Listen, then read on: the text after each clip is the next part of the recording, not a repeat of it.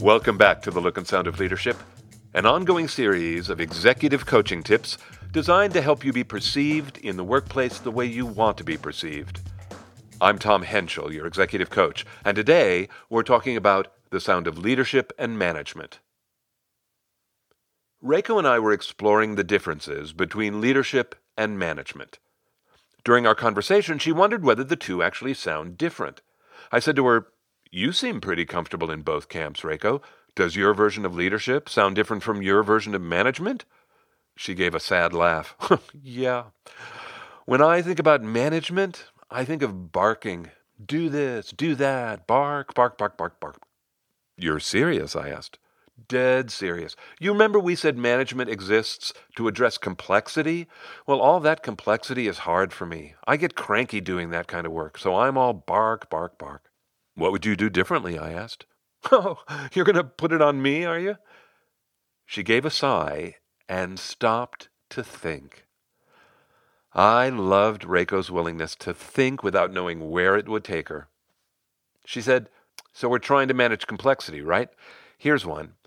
I would run my meetings differently." "Differently how?" I asked. "We get off topic. Oh, it's horrible for managing complexity. You can't get anything done." I asked, "When things drift off topic, how soon do you notice?" She screwed up her face and shrugged a shoulder. "I don't know. I notice when I notice." I ask because I have actually been thinking about that very question for years. "You have?" she asked. "Yeah, I have. I have this idea about noticing when topics change. I imagine that every conversation, like yours and mine right now, and everyone else's everywhere, are being transcribed, and that later, when things go off topic, we could order up a copy of the transcript, and we could see the actual instant when someone popped us out of the folder we had all been in together and jumped us somewhere else. And the game I've been playing with myself over the years has been to see if I can spot the jump in real time when it's actually happening. So now, when I'm in a meeting like yours and it goes off topic, a lot of times I can see it as it's happening. I don't get dragged along with it." "And what do you do?" she asked. "Well, if it's mine to facilitate, I usually let it go a little, and I calculate, is the road we're on now more valuable than the road we were on? Okay, I'm willing. I'll make the choice to change the topics, and I might even point it out." "And what would that sound like?" she asked. I modeled, "Hey, I know we were just talking about that report, and that's important, and we will get back to it. But this feels more important to me right now, so let's really dive into it." She raised her eyebrows. "That's a good prompt, and it certainly wouldn't be me barking. Boy, I would really have to pay attention to catch those changes in real time. But you know something I have gotten good at noticing?" "What's that?" I asked. "Good work. I have learned to put appreciation first. And oh, man, it has taken me so long to learn this, but it's made a huge difference for me." "Tell me about it," I said. "Well, you asked what my version of leadership sounds like, and that for me, leadership is getting people to care about their work, right? Well, I began putting appreciation first." "Because you believed it would make people care?" I asked. She nodded yes, looking for words, and then breathing out, she said, "I review work all the time, in meetings, at people's desks, at my conference table. I am always reviewing work. And I used to approach reviewing work as if I wasn't doing my job unless I was the super detective finding all the flaws. So that's how I looked at the work. I was finding the flaws, and all this other stuff that's not a flaw, all this good work, why would I talk about that? But I realized that if I wanted people to care about their work, I had better talk about all the things that weren't wrong. And once I started looking, it's not like I had to make stuff up. There's plenty of good work. I began talking about those things first, and it's made a big difference." I asked, "Were you right? Do people care more about their work now that you're putting appreciation first?" "Maybe," she said. "There's something else I know that I do to make them care about their work." "What's that?" I asked. I'm not sure what to call it. It's like laying out a map for people. She gestured as if smoothing a sheet, and then she said, I remember in one of my early jobs, I was doing okay, or I thought I was, and my boss, who was about my age, but she'd been there way longer, she sat me down one day and she explained our work to me. She explained what the company really did and what the different divisions did and how our work fit into all that. She gave me the whole layout of what was going on around me. And it was like suddenly flying over a forest that I had been stuck in. Everything changed for me after that. I felt like I was smarter. So what does that sound like for you now? I asked. Well, I try and do that for others. I try and lay out the map. So I am very intentional about passing information. My peers know a lot about what goes on over here, and I pass information up to Scott from my team meetings. She was referring to her boss. And I pass information from his meetings down to my folks. Oh, people don't always think of passing information laterally, I said admiringly. Well, it's to my benefit if I can lay out a map for my peers too, right? I agreed it was, and then said, that idea of passing information downward to your team, I often use the analogy that the leader is up in the crow's nest of a tall-masted ship. Being way up there, up above the deck, she can see to a much farther horizon than anyone else. So her view is special. And I say, don't assume anyone else can see your horizon. You have to tell them what's out there or they won't know. And they want to know what's out there. They're better when they know what's out there. Right, said Reiko. I'll go you one better. Oh, good, I said. Telling them about the horizon is important, yes, but that only tells them where they are on the map. You also have to tell them why. If you don't tell them why they are where they are, then the where doesn't become important enough for people to care about. Well said, I said. So, she said, leaning back with a smile, what does your version of leadership sound like? I took a breath, deciding which skill to talk about first. Well, if leadership is about change, which never ends, Reiko threw in, and if it's also about how people feel, here's an idea. This is something I would like to hear from more leaders. Open-ended questions. Really? She asked. Why? Oh, Reiko, I use them a lot. I see all the time how a conversation completely changes just by asking an open-ended question. People respond completely differently to them. Sometimes I wonder if it's in our wiring. Can you give me an example? She asked. Oh, sure, easy. So, okay, here we go. Ready? I'm going to ask you 2 questions, and I don't want you to answer either of them. I just want you to notice where your brain goes when I ask you these questions, okay? Okay, she smiled, liking the game. Here's question 1. You have any questions about what we're talking about? Question 2. What questions do you have about what we're talking about? She said, that second one is completely different. Because why? I asked. Because on the second one, I actually considered whether or not I had questions, she said. And the first one I asked, oh, no, I didn't consider for 1 second whether I had any questions. Clearly the right answer was, no, I don't have any questions, right? So, oh my gosh, she said, that's horrible. I laughed, no babies with the bathwater, please. Closed-ended questions are not evil in and of themselves. They have their place. Oh, yeah, of course they do, she said. Do you know when I use them? When I manage. When do I see that, right? A closed-ended question. How many? Yes, no, is it this, is it that? Oh, yeah, I use those questions all the time. What an interesting idea, I said, that closed-ended questions might belong more to management and open-ended questions might belong more to leadership. And then she said, why are open-ended questions so hard? I said, I think there are 2 reasons. First, I think it's hard to get comfortable framing questions that way. I don't know if it's the English language or our American culture, but putting a question into the construction of an open-ended question is hard work. I know for me, it took a lot of work to get comfortable doing it. She said, "You're not saying it's just hard to speak them. You're saying it's hard to think them in the first place."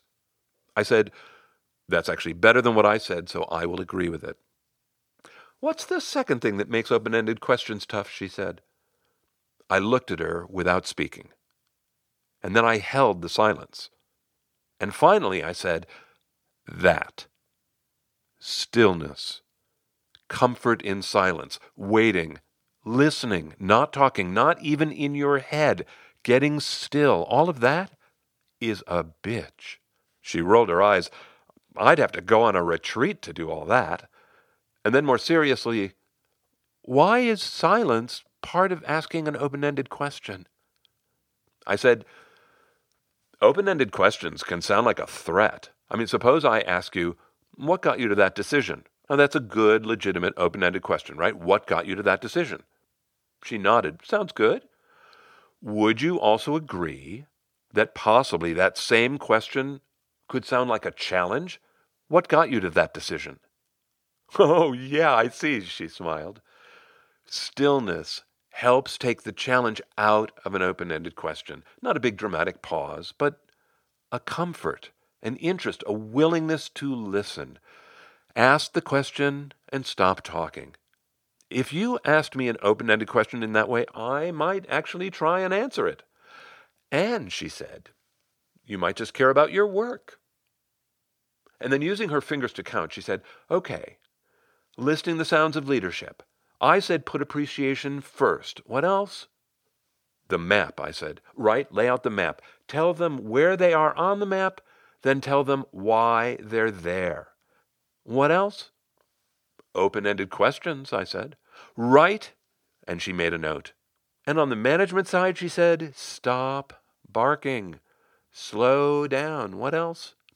I said, "Stay on topic, or at least notice when the topic changes." "Oh, right," she said. Reiko and I agreed that all those behaviors, even the ones under the management banner, ultimately lead to the look and sound of leadership. All right, I wonder what you are thinking of this belief that I am espousing. I really believe that some ways of speaking lend themselves to more effective management, and some ways of speaking lend themselves to more effective leadership. And that was the premise of the whole episode, right? Are you willing to sign on to this? Now, look, I will concede there is not a sharp line with finite distinctions between the sound of management and the sound of leadership. It's not black and white. There's lots of crossovers, I grant you.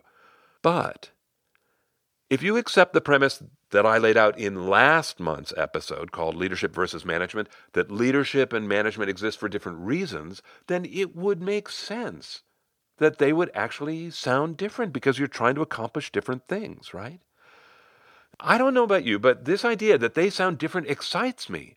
It's something active you could pay attention to every day to sharpen your skills. So as a way of making my case about this, I want to drill in just a little deeper on one of the management skills and on one of the leadership skills, okay? So on the management side in this episode, you heard me talk about staying on topic. Okay. If you want to be an effective manager, manage your conversations, facilitate, keep people on topic, keep yourself on topic, learn how to do it.